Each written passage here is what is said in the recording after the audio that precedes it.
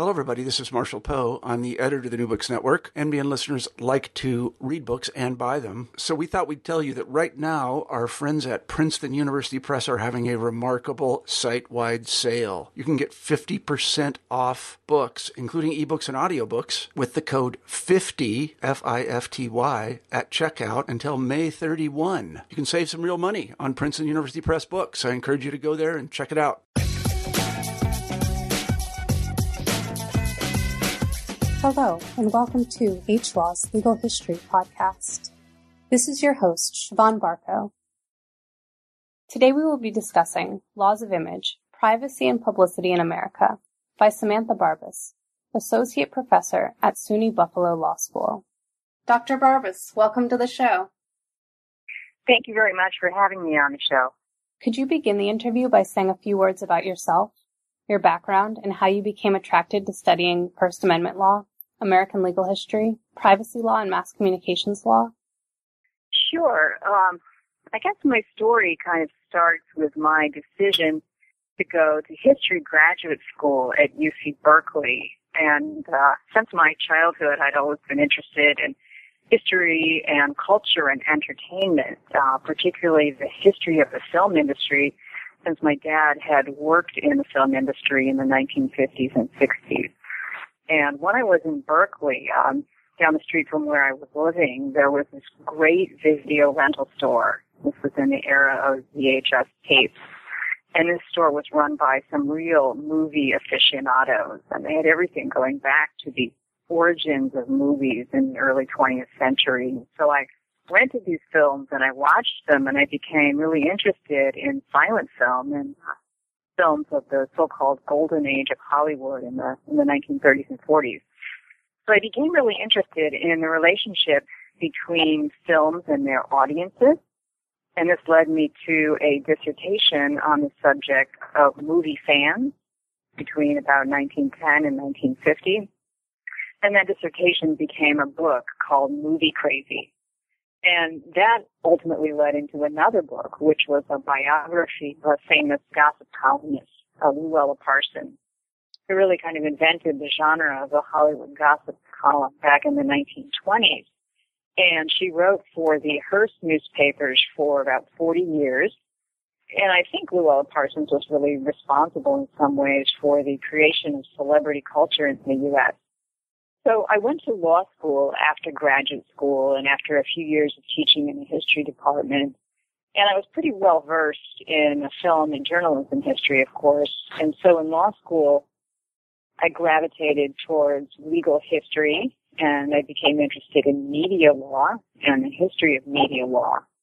And as I did this, I began to see that there was a whole side of the history of American publishing that I hadn't covered as a film and journalism historian, and that was the legal side, right? So the legal history of modern American publishing and communications, I found, is a really rich and important story. It's one that hasn't been documented and one that I think needs to be told. So that's what I've tried to do in some of my work. Would you tell us now how you came to write your current work, Laws of Image? Sure. So when I started doing the history of media law, I was surprised to find that very little had been written about the history of modern libel and privacy law, which have really played such an important role in American politics and culture. And just to clarify, when I talk about privacy law, I'm talking about the right to privacy that can be invoked against the media. So the right to sue the media when it publishes something that's private or invasive or humiliating. I'm not talking about privacy in its other legal senses, like a right to make reproductive choices or a right to be free of state surveillance and so on. So in general, I found that scholars who write about libel and privacy tend to focus on the present day, and they also tend to highlight the weakness of American libel and privacy laws compared to the laws that exist in other countries, particularly in Europe. In the U.S., as I'll be talking about later on, the laws of privacy and libel have been substantially constrained by the First Amendment. And so this was really interesting to me. I mean, certainly, if you look at it from a comparative perspective, I think our laws of privacy and libel are fairly weak. At the same time, if you look at this from a historical perspective, this area of law is in some ways stronger and more expansive than it was a century ago. So that is to say, there are far more cases, the reach and scope of these laws has broadened, and today no one really questions the idea of legal recovery for injuries to a person's privacy and to one's feelings. Those were certainly not well-accepted propositions 100 years ago. So libel and privacy law have really flourished in the modern U.S., and I wondered as a historian how we could account for that. So I looked at this question from the perspective of a legal historian and also a cultural historian. I wondered, might there be a correlation between the trajectory of these laws in changing attitudes towards reputation and public image and the public and private self? So in the 20th century, we get the rise of celebrity, photography, and film, and the culture of fame.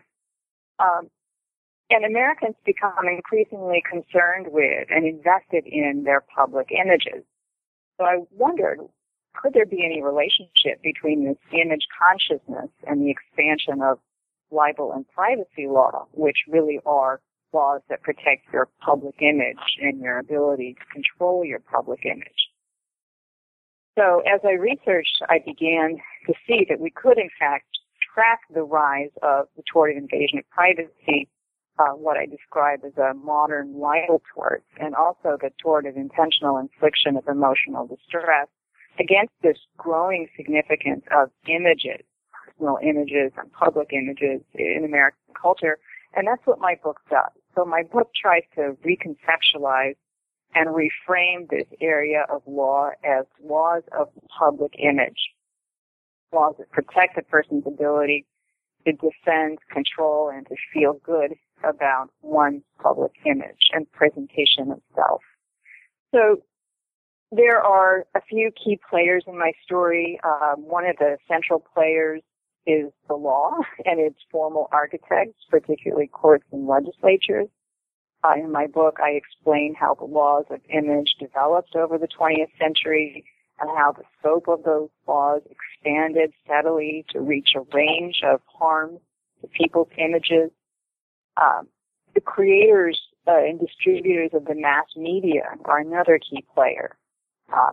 The media were the most common defendants in personal image lawsuits, and in their own right were important in the making of modern image law. And the star of my story is really the ordinary American, the average person who's not a celebrity, who's not a famous person. And I see my book as a history of the average American and his struggles to preserve and protect his public image. What I'm trying to do in the book, I think, is to track a sense of popular consciousness. And I illustrate that in the 20th century, a broad range of Americans came to regard their public images not only as social phenomena, as things to be worked out in social interaction, but actually legal entities. So one's public image was something that could be maintained and managed through the use of law and legal institutions. And this legalization of personal image, I believe, marked an important development in the history of the law and also, I think, in the modern history of itself. In what ways is the development of image law part of a broader saga about how Americans became fascinated with, perhaps even obsessed with their personal image? So I think it's fair to say that the modern U.S. has been an image-oriented society. And today, as we know, images surround us and besiege us. Images are everywhere, ads, online, throughout the cultural landscape. We've become very attuned to our looks, impressions, surface appearances. We're very seduced by images, particularly our own personal image. We invest billions of dollars and many hours in our images, and stories we tell about ourselves, our cultural myths images are the key to prosperity, social acceptance, and personal happiness and well-being. And so I argue that the 20th century witnesses the rise of a cultural attitude in which the self is conceptualized in terms of images. So Americans become aware of having public images and being images. They come to see their identities as embedded in the image or persona that one strategically constructs and presents to others. And my argument is that the law both responds to and contributes to this focus on images and the rise of the image conscious self. By the 1940s, if not earlier, there is a body of tort law, this image law I've been describing, that arises to protect a person's public image, his ability to control his image, and his feelings about his image. So tort law becomes kind of a venue for or a participant in Americans' concerns with personal image. And I think that the models of personhood and identity that are embedded in these laws, in turn, come to shape cultural understanding of the self. What societal changes in the late 19th century led to a rise in surface image crafting? How did this impact the types of things people sued over? Yeah, so my story starts in the late 19th century with the beginnings of mass publishing in the United States. And urbanization in this time, and growing audience for the mass media, and advances in publishing technology lead to this proliferation of printed material. So in this time, paperbacks and other cheap books began to appear on the market. Popular magazines, such as the Ladies' Home Journal, reach a mass audience. Newspaper readership increases exponentially between 1870 and 1900. The number of newspapers doubled in this time. So there's this explosion of media, and there's also a transformation in media content. So back in the early 1800s, the typical subjects of newspaper coverage were public figures, politicians, public officials, captains of industry, and news stories tended to cover their official activities, their public deeds. Well, in the late 19th century, publishers began to realize that human interest stories are more attractive to audiences than dry dramas about the comings and goings of public officials and statesmen.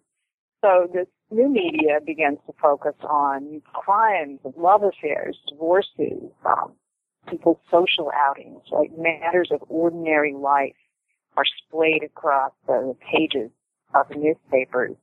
And in the 1890s, publishers took this to new heights with yellow journalism, right with prominent illustrations and detailed coverage of murders and sexual affairs. So what do you do when you're the subject of this media coverage?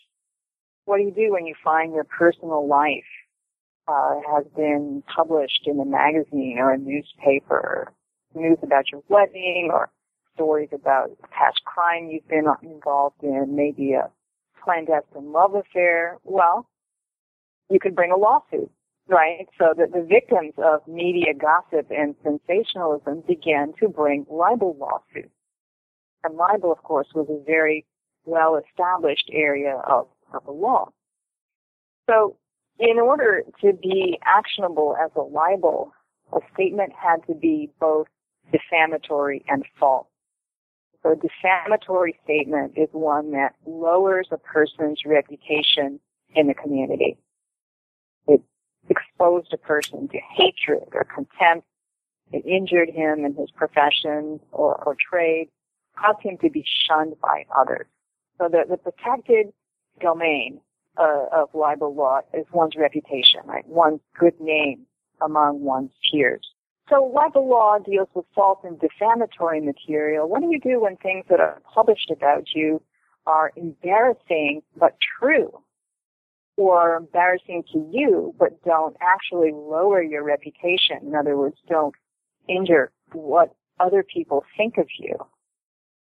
So the deficiency of libel law, the inability of libel law to deal with true but embarrassing material or embarrassing but non-defamatory material leads to the invention of the right to privacy.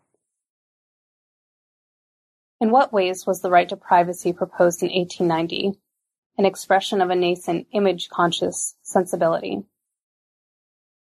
Yeah, so the right to privacy, like I said, it was a product of this defect in the libel tort, but it was also a consequence of the rise of what I describe as the image-conscious sensibility, which is kind of a modern sensibility. In small towns and villages, I'd say the early 19th century, a person's social identity was largely a product of ongoing interactions with a known and familiar community. A person's social identity or reputation was something that was accrued over time through ongoing contact. Urbanization comes to unsettle this way of creating a social self.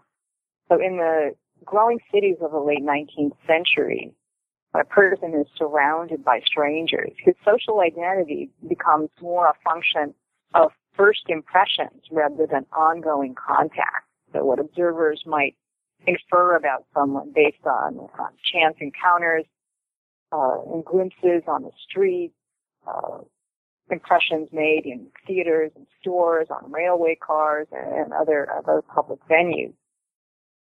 So surface appearances and first impressions become very important, and people begin to turn increased attention to the presentation of self in public.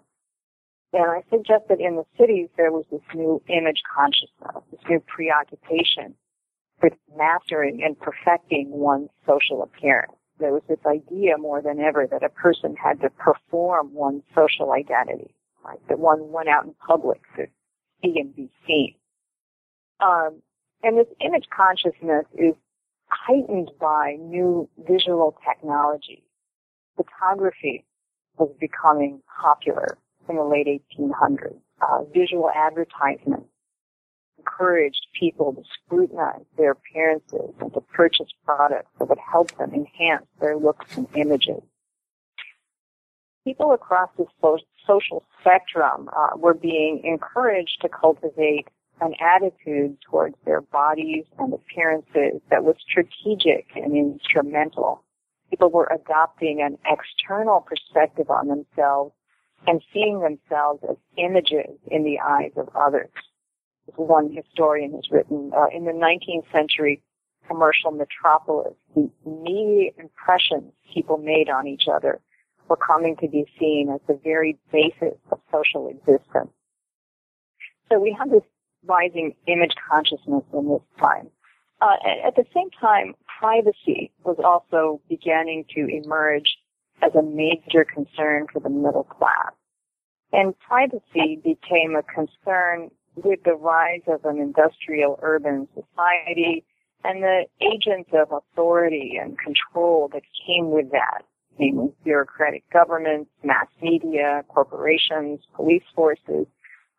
There was this feeling that the ability to define and own oneself was being impinged upon by these distant institutional forces over which the ordinary person had no oversight or control. And so people begin to worry about invasions of privacy and complain about the loss of privacy. And one of the most egregious invasions of privacy at the time was the journalistic invasion of one's personal affairs, one's home life. Among the late 19th century middle class, the home was seen as sacred. It was a private sanctuary, a protected space where one could express one's innermost thoughts and feelings apart from the demands of the workplace. And the home was regarded as kind of a backstage to one's public performance. It was a place where people could drop their front and reveal their true selves. people were said to have distinct public and private selves. And an important part of privacy was the ability to maintain this divide. So if you have a newspaper that's exposing your domestic affairs in public view, well, that's a horrible thing because it brings your private self into public view, right? It's undermining, it's compromising your public persona. So privacy then involves the right to self-chosen publicity, the right to choose and create one's public self distinct from one's private self. So as such, one's privacy could be invaded not only when one's domestic activities were exposed, but when any material about a person was made publicly visible in a way that clashed with their desired public image. So people of the time described being victims of invasions of privacy when they were publicized in the press in a manner that was embarrassing or uncomfortable to them, even though what was disclosed technically wasn't secret and didn't happen behind closed doors.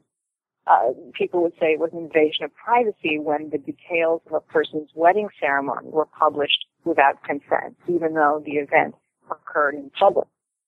Somebody's walking down the street. A newspaper cameraman takes a photograph of it and publishes it.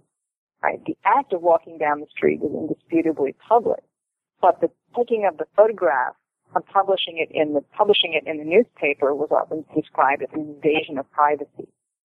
So the term invasion of privacy is used to describe any kind of unwanted, upsetting, or unauthorized depiction of one's person or one's personal affairs to a public audience, even if the materials disclosed are not literally private. So the legal status of these so-called invasions of privacy is problematic. At the time, there was no legal remedy for being publicized against one's will unless the publication was false and defamatory and libelous. So the need for a legal remedy for these media invasions of privacy inspired what has been called the most famous law review article of all time, and that was the 1890 Harvard Law Review article called The Right to Privacy by Samuel Warren and Louis Brandeis.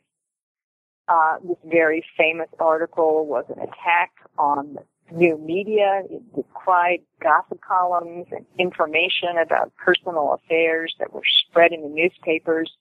Warren and Brandeis wrote, "The press is overstepping obvious bounds of propriety and decency." And these authors proposed a common law cause of action that would allow the victims of media invasions of privacy to sue the press and recover damages. So unlike libel, their proposed tort did not protect a person's reputation in the eyes of others so much as one's ability to define his own public image. The right to privacy, as they defined it, was the right to keep one's personal affairs out of the public eye, and more broadly, to determine one's own image without interference from the media. So under their proposed privacy tort, damages could be recovered for injury to one's feelings. And this was quite a novel development. The common law had traditionally prohibited recovery for injuries to the emotions in the absence of a tangible harm, such as injury to one's property or one's body. And so the Warren and Brandeis proposal was actually asking for something very forward-looking, recovery for emotional or intangible harm. Warren and Brandeis described privacy's domain as the realm of the soul and the spirit. In my book, in Chapter 2, I claim that the right to privacy also had a more earthly and instrumental aspect.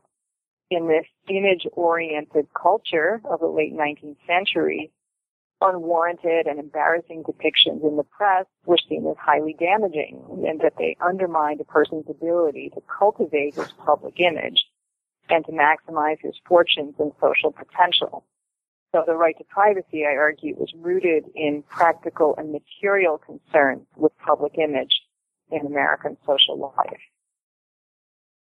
Okay, I think you briefly alluded to this in your last answer, but could you go into more detail about Victorian-era identity theft?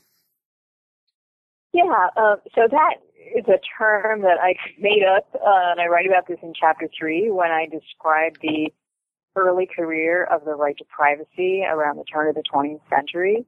And so the right to privacy was initially invented as a remedy for the victims of sensationalistic journalism, but it was actually rarely used in that context, at least in its early years. The right to privacy takes off in American law in a different setting. The right to privacy was mobilized in cases where people were upset about having their photographs presented to the public in an embarrassing manner. So in particular, individuals whose photographs had been used in advertisements without consent brought suit for invasion of privacy. And in what was a very common phenomenon at the time, ordinary people just find their pictures randomly in ads for a variety of consumer products. You could wake up one morning and look in a newspaper and find your face in an ad for beauty products or a patent medicine or food items. And the reason for this was that photographs were actually very hard to come by. Photography was still a relatively new technology, and advertisers wanted to use photographs of people in their ads, but they couldn't get the photograph as quickly and as cheaply as they wanted, so they would actually steal photographs from portrait photographers. It was kind of a black market in photographs at the time. And they would run them in ads without the consent of the subject. And this was highly offensive. Advertising for consumer products was regarded as disreputable and even immoral. And so these acts of image appropriation were seen as highly upsetting. And so it was in this context, suing over these unauthorized advertising images that the right to privacy began to be recognized in American law. And the plaintiffs in these cases are not suing because they want money. They don't want to be paid for the commercial value of their images. What they're seeking to recover is damages for the emotional harm, the trauma that occurs from being commodified in this way. The idea that you could make money by selling your picture, the idea of your face as a form of property was kind of repugnant to the Victorian sensibility. So the right to privacy at that time was envisioned as a means to prevent the commercial exploitation of the persona, to kind of preserve a self that was beyond market forces. Of course, this would change dramatically in the 20th century. By the 1950s, the right to privacy is extended to include a right to profit from the commercial exploitation of your image. So the right to privacy comes actually to protect the right to sell your image as property. It's sometimes referred to as a right of publicity. And the reason for that change, I argue, is that by the 1950s, it's no longer considered shameful, but rather prestigious and a sign of status to have your image in an advertisement. Like movie stars began to advertise products. Modeling becomes a prestigious profession. So commercializing one's persona, which used to be viewed as so disreputable that it was unworthy of legal protection, by the 50s, this has no stigma whatsoever. So courts began to conclude that everybody has a right to control their images. That includes a right to extract commercial value from them. Okay. I think you again alluded to the answer to this question a little bit earlier, but maybe you can go into more detail. How did the culture of the 1920s heighten the emphasis on public images and the act of image making? So as I explain in Chapter 5 of the book, there was this very intense kind of image consciousness that took root in the 1920s.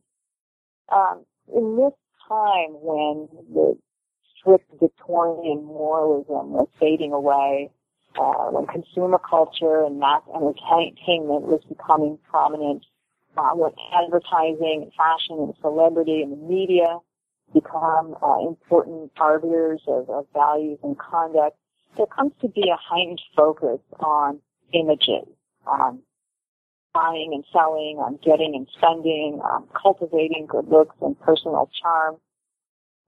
One important development that happens in the 1920s is that we see the rise of a consumer economy, right? So the producer economy of the 19th century had been supplanted by this consumer orientation, focus on buying and selling. And the first decades of the 20th century see the phenomenal growth of the sales and service industry. So in this sector, work comes to depend less on physical labor than on emotional labor. Success at work requires what sociologist Erving Goffman described as impression management, manipulating your looks and your speech and your acts to meet the emotional and psychological demands of customers, clients, and coworkers. The key to success at work is described as salesmanship. The basis of effective selling is creating a positive first impression. Salespeople were told to sell customers on themselves and their personalities as much as they touted the properties of their goods and services. So this idea of salesmanship, selling your personality, comes to be applied to social relations more generally in the 1920s. The efforts of salespeople to sell products to skeptical customers becomes a metaphor for the social struggle waged by every person in an effort to distinguish herself in the faceless modern world, to stand out from the crowd. The body of advice literature developed to address this concern with impression management. And the basic premise was that most people do not have an appealing public persona, but could work hard to cultivate one. And perhaps no one contributed more to this cult of first impressions than Dale Carnegie, who was the author of the famous book, How to Win Friends and Influence People. And that book reinforced the idea that the key to success was to manipulate your image in order to impress and manipulate others. Carnegie held up as a model of social success the stage performer who plotted out every aspect of his routine, everything he did, every gesture, every intonation, every lifting of an eyebrow had been carefully rehearsed in advance. And so in the social drama of one's own life, everyone was expected to perform with that kind of charm and precision. Film stars who exercised meticulous control of their images become role models and icons. And the advertising industry, in conjunction with the new field of pop psychology, promise people that they can use conspicuous consumption to achieve a stunning image and stand out from the crowd. Advertisements began to preach that one of the most important things in life is to have a good image, a good public image, and to actively shape your image. Even more than having an objectively favorable image, what becomes important is how you feel about your image. So it's not only critical that you look good in the eyes of others, but that your public image reflects your self-image, that it externalizes the vision of yourself that you hold in your own mind. So these become the preoccupations of the modern image-conscious society, having a good image, feeling good about your image, feeling in control of your image, being the master of your image.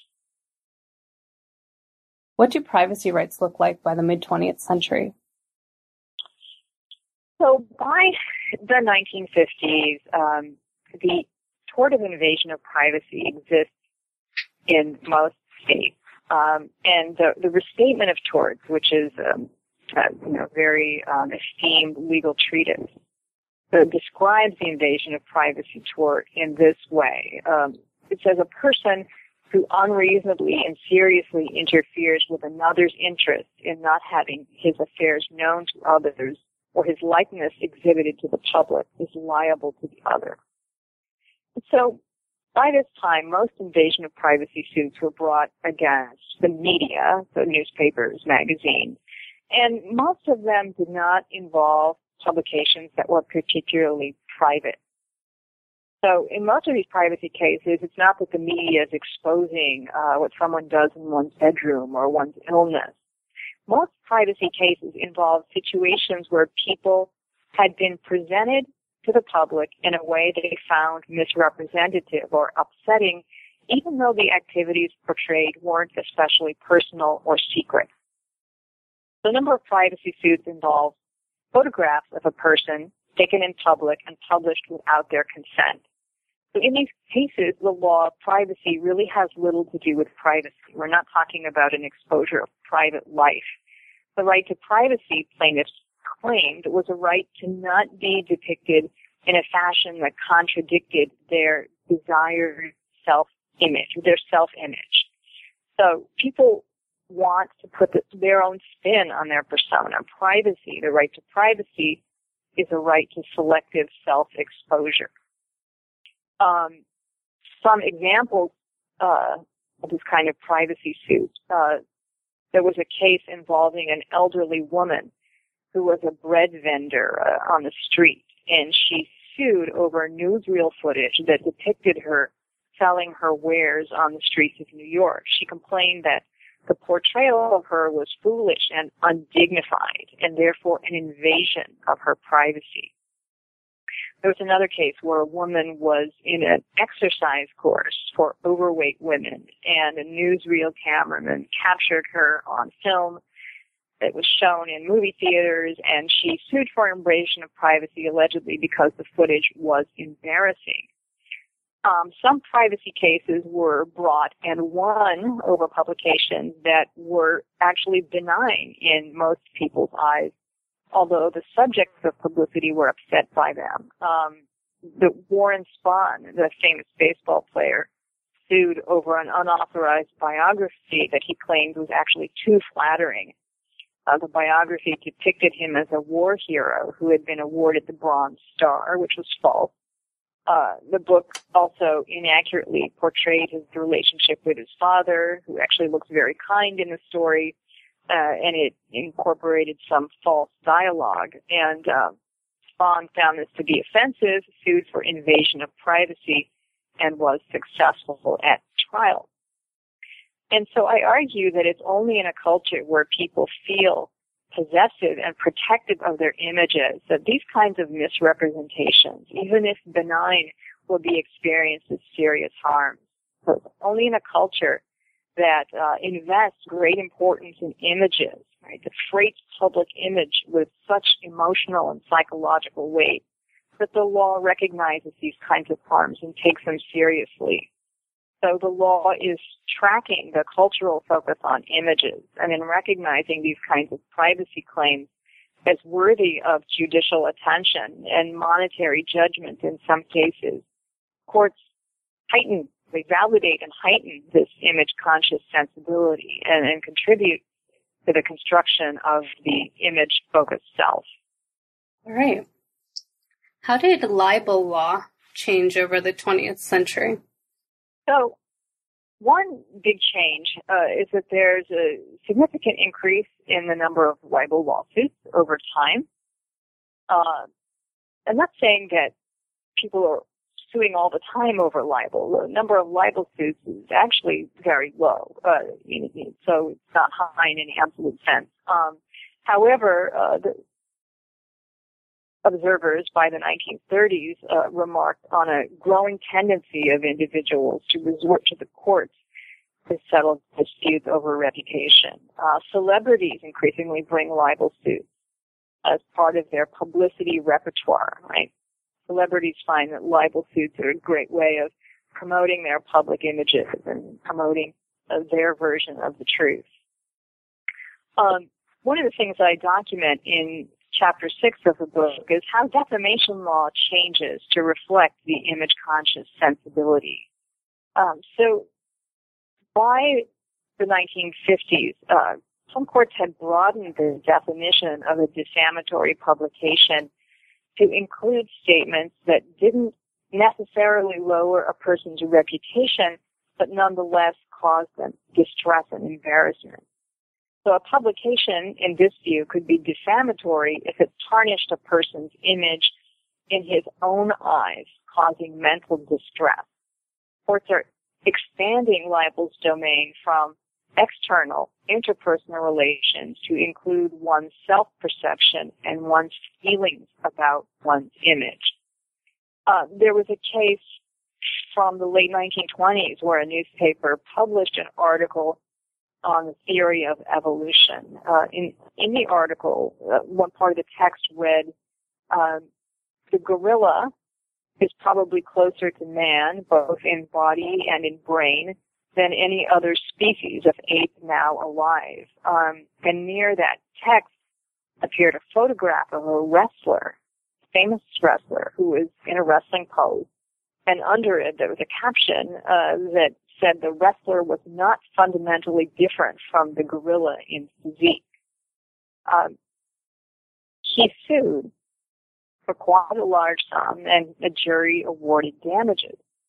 So it's unlikely that that actually injured his reputation in the community. Right? Nobody probably thought less of him because of this embarrassing article, but it injured his feelings, and a jury sympathized with that. Right? And they awarded him, I think, $25,000. So, in some sense, the actions for defamation and privacy were converging. They both were protecting the person's ability to control his public image and his feelings about his image. Could you describe the tension between the freedom to define one's own public persona and the freedom to make and distribute images of other people, even if caustic, embarrassing, or unflattering? So what I'm talking about, I think you're referring to a section of the book where I talk about the conflict between the right to privacy and freedom of the press. Right. And this is a conflict that was going to run throughout the entire story. And indeed, it still exists today quite starkly. So, since the inception of the privacy tort, many believed that the right to privacy could not exist alongside freedom of speech. I mean, the privacy tort imposes liability for the publication of true facts. And Warren and Brandeis and a number of courts in early privacy cases were very well aware that there was a potential conflict between privacy and freedom of speech. And so they crafted a privilege within the privacy tort that would exempt the media from liability for invasion of privacy when it published material that was, quote, a matter of public interest or a matter of public concern. And early courts defined that term very narrowly. So what was a matter of public interest wasn't what the public was interested in, because then gossip and sensationalist media would be immune. Rather, a matter of public interest was what courts felt the public should be interested in its own best interest. By the 1930s and 40s, state courts began to expand the definition of matters of public interest. And this is the same time that the Supreme Court begins to assert a more liberal or civil libertarian interpretation of the First Amendment, and granting the press broader rights to publish, broader rights to speakers across the spectrum. So in this new view of matters of public interest, anything that interested the public, whether it be a gossip column or a dramatic account of a crime or some other titillating material, it was considered a matter of public interest that could be published free of liability, even if the people depicted in those stories were unwilling to be publicized. Some courts equated matters of public interest with newsworthy material, and they adopted an expansive definition of the news. If something appeared in a publication that professed to be a news outlet, it was by definition newsworthy and a matter of public interest, and therefore protected from liability for invasion of privacy.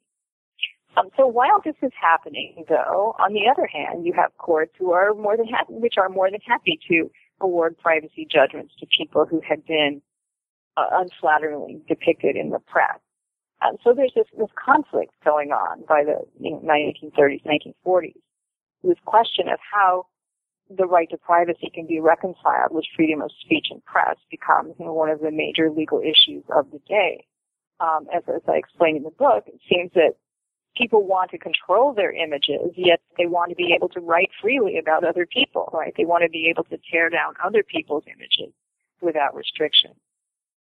And so this tension between privacy and freedom of the press comes to a head in this very famous case from 1940 called Citus versus FR Publishing. Basically, Citus versus the New Yorker. And this case involved a man who had been a child prodigy in the World War I era. He had attended Harvard at 11. He spoke 11 or several languages. He had an IQ of 250. It was said he had been a celebrity as a child. As an adult, however, his life started to take a poor turn. He neglected his talents. He became an adding machine operator. He lived alone in a shabby rooming house. He became eccentric. He cultivated some really bizarre habits, like collecting streetcar transfers. He became obsessed with a particular Native American tribe. The New Yorker tracked him down when he was 39 years old and living this bizarre life, and it wrote up a story that described his eccentricities in detail. He was humiliated, and he sued the New Yorker for invasion of privacy, for injuring his public image and injuring his feelings. And the Second Circuit concluded that the magazine was not liable to Citus, that the tarnishing of this man's image was an inevitable sacrifice to be made to the New Yorker's right to publish and the public's right to know about the fate of a former celebrity. The court said that even though the New Yorker article was probably tacky and in poor taste, it wasn't the role of the court to enforce good taste. The court says, well, the misfortunes and frailties of public figures are subjects of interest to the public, and it would be unwise for a court to bar their expression in the newspapers, books, and magazines of the day. So, 50 years after the invention of the privacy tort, Citus is the first decision from a high federal court to imply that the right to privacy could be limited in the interest of freedom of speech and press. Citus didn't resolve the question by any means, and the tension between privacy and freedom of the press continued.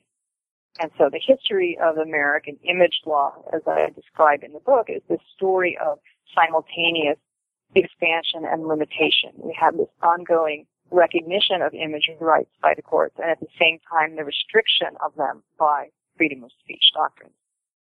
Okay, so where are we today with privacy and public image? So I think that the story today is kind of dominated by the internet and our new world of online communication, which have really revolutionized the concept of having a public image. So in the old days, publicity was really a function of the mass media. If you wanted to become famous, you needed to attract the attention of a newspaper or a filmmaker or something like that. Today, mass visibility is pretty much within reach of anyone with, a computer and internet access. When the internet first became popular in the 1990s, there were many who were very optimistic. They thought this new medium would reinvigorate the public sphere. The web would be this free forum for ideas. It would be a true marketplace of thought. But as we know, things haven't turned out quite that way.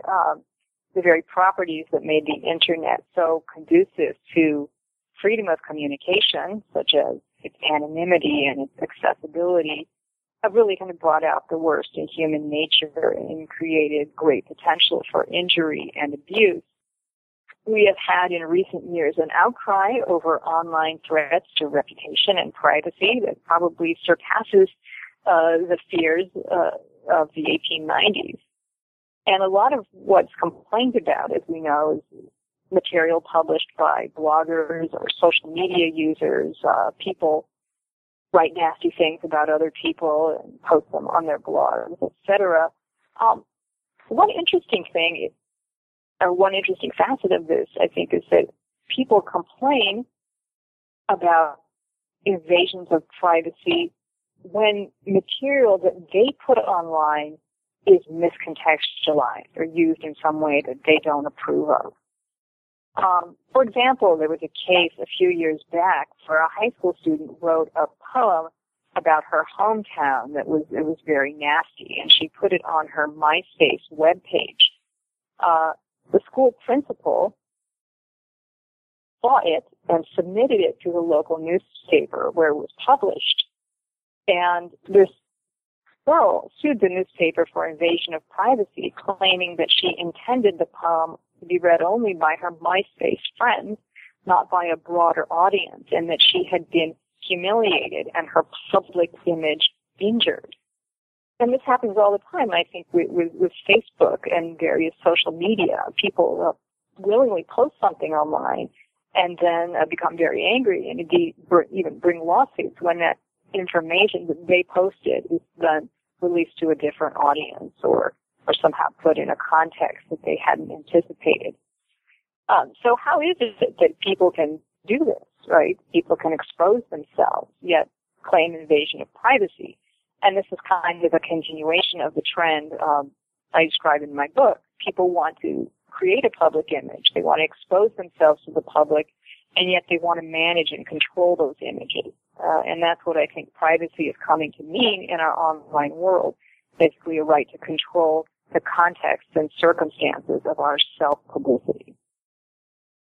How did laws of image substantially shape media content?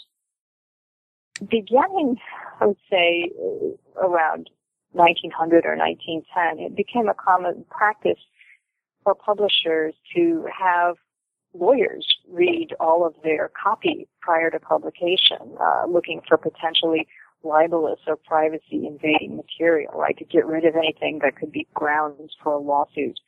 And this practice of media self-censorship, as it was known, was a response to rising number of privacy and libel lawsuits in this time. And so I try to emphasize in the book these laws of image played and still do play a significant role in determining what appears in the press. How did you tackle telling the story from the perspective of the elusive, ordinary American? So, like I said, I wanted to write about the ordinary person's relationship to public image because so much of the work in this area has focused on celebrities. It's almost as if scholars have forgotten that we all have public images. Most of us think our images and reputations are valuable, and that ordinary people, actually, not celebrities, bring most of the libel and privacy lawsuits in this country. So how to get at what ordinary people in the past did and what they thought is a difficult question that historians are always grappling with.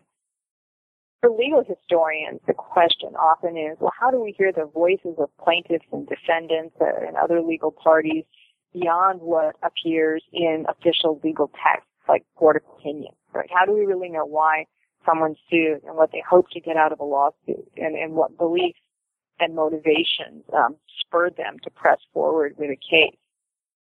So this often involves archival research, and if we're lucky, we might have access to letters or diaries or other documents that give us a human sense, give us the human side of a case.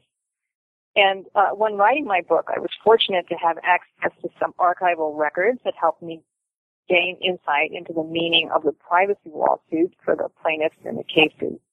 I had access to extensive correspondence in the Citus case that I talked about. Another case for which I had archival records was Kaysen. This is a privacy case that reached the Florida Supreme Court in the 1940s. And this case involved the famous author Marjorie Kinnan Rawlings, who was the author of the famous Pulitzer Prize-winning novel The Yearling. And in 1942, she wrote an autobiography that consisted of vignettes of her interactions with people in her local community. She wrote about a woman who was a good friend who was named Zelma, and in real life, this woman, Zelma, was a middle-aged social worker with a fiery temper. In the book, Zelma appears in a very complimentary manner, but there were a few passages that upset her. Rawlings had written, Zelma is an ageless spinster resembling an angry and impatient canary. I cannot decide whether she should have been a man or a mother. She combines the most violent characteristics of both. Kaysen was upset by this portrayal, which she thought depicted her as profane and masculine, and she sued for libel and invasion of privacy. According to the documents and records that we have, she sued in part for vengeance. She was angry and she wanted to make Rawlings suffer by forcing her to defend herself in court. She also wanted to use a lawsuit to spin her own positive image. She believed that she was demure, attractive, and feminine. She was not this masculine, angry person that Rawlings portrayed her as, and she thought that a lawsuit would set the record straight. She thought that a trial would be widely covered by the press, which in fact it was, and she could use this trial as kind of a venue for image performance.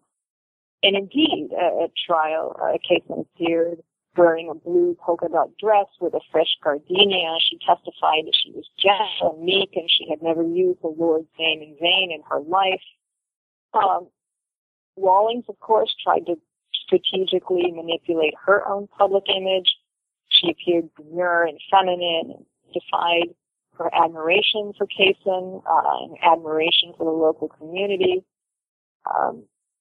In this public image battle, Rawlings triumphed. The sympathies of the public and the press were on the author's side. Kaysen came off looking insincere and litigious. Kaysen lost her libel claim, but she won her privacy claim. It was actually a groundbreaking case. The Florida Supreme Court noted that even though the depiction of Kaysen in the book was complimentary, Rawlings had injured Kaysen's ability to control her public image. Right? Even if no one thought less of Kaysen for the depiction, Rawlings had nonetheless injured Kaysen's ability to define who she was in the public eye. Could you tell us some future directions of socio-legal historical research that you think will build off of your work? I think one obvious place to go would be studying the implications of my research for the present day, exploring self-image and public identity in our digital age, and with it, our evolving laws of image. Where are we now with all of this? I realize that this technically isn't historical research, but I do think it's much needed. The profound transformations we're now experiencing with the internet and social media. What does it mean to have a reputation in a world where who we are socially is determined by Facebook and Yelp?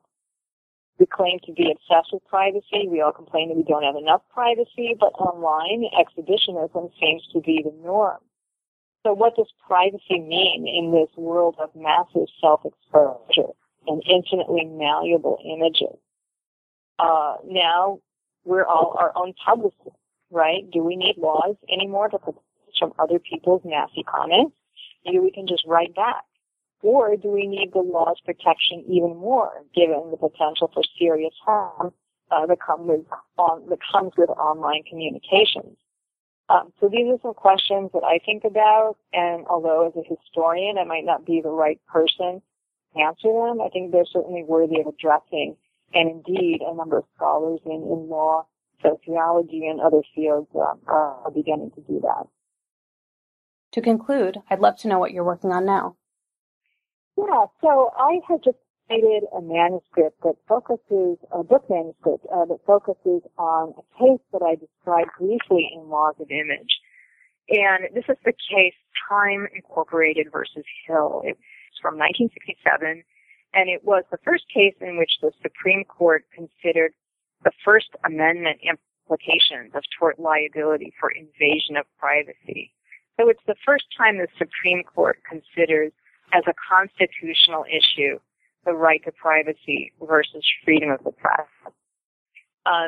So the story of this case began in 1952 when a family of 7, the James Hill family, was held hostage by escaped convicts in their home in suburban Philadelphia.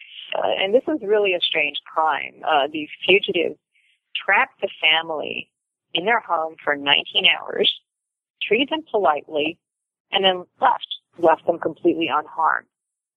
For a few weeks, the Hills were subjects of media coverage. Public interest eventually died out, and then the Hills went back to their ordinary lives. In 1964, an author named Joseph Hayes published a book called The Desperate Hours, a true crime thriller about a family that was held hostage in their home by 3 escaped convicts. So this was based loosely on the Hill story. The book became a bestseller and was made into an award-winning play and then a major Hollywood film starring Humphrey Bogart. In 1955, Life magazine ran a story on the play, and this article falsely described the play as a reenactment of his experience. It implied that the family had been abused and the daughters raped, as had been suggested in the play and the film. So the family was devastated by this publicity, which thrust them into the spotlight against their will and forced them to relive this hostage crime. So the Hills sued Time Inc., the publishers of Life, for invasion of privacy in the New York courts. They won at trial, and Time Inc. appealed through the state court system and then to the U.S. Supreme Court. And Time Inc. argued that the judgment for the Hills violated its free rights under the First Amendment. So this Time versus Hill case comes to the Supreme Court in 1965, which is kind of an important moment in both the history of privacy and the history of freedom of speech. In 1965, the Supreme Court had just decided Griswold versus Connecticut, recognizing the constitutional right to privacy. And in 1964, it decides New York Times versus Sullivan, free speech protection under libel law. The attorney for the Hills was former Vice President Richard Nixon. After his failed campaign for governor of California in 1962, Nixon joined a Wall Street law firm that ended up representing the Hills. So when the court first met after the oral argument in April 1966, the vote was to affirm the judgment for the Hills. The majority of the court said that the right to privacy, as construed by the New York courts, did not infringe on freedom of the press. Chief Justice Earl Warren signed the opinion to Justice Abe Fortas, who wrote a passionate defense of privacy and scathing attack on the media. Fortas said that Life's use of the Hill family in this story was irresponsible journalism, inflicting needless injury on innocent citizens, and it had no relationship to the purpose of the First Amendment. He said there was no doubt that a fundamental right to privacy exists, and it's a constitutional right, that it's the right to be left alone, live one's life as one chooses, free from intrusion or invasion. So Fortas basically says that the Hills have a constitutional right to privacy that outweighs Time Inc.'s right to publish. Justice Hugo Black ultimately changes the court's position. Black was a free speech absolutist who believed that any restraint on freedom of speech was unconstitutional. He lobbied the court, which resulted in a switch in votes, and then a new majority voted in favor of Time Inc.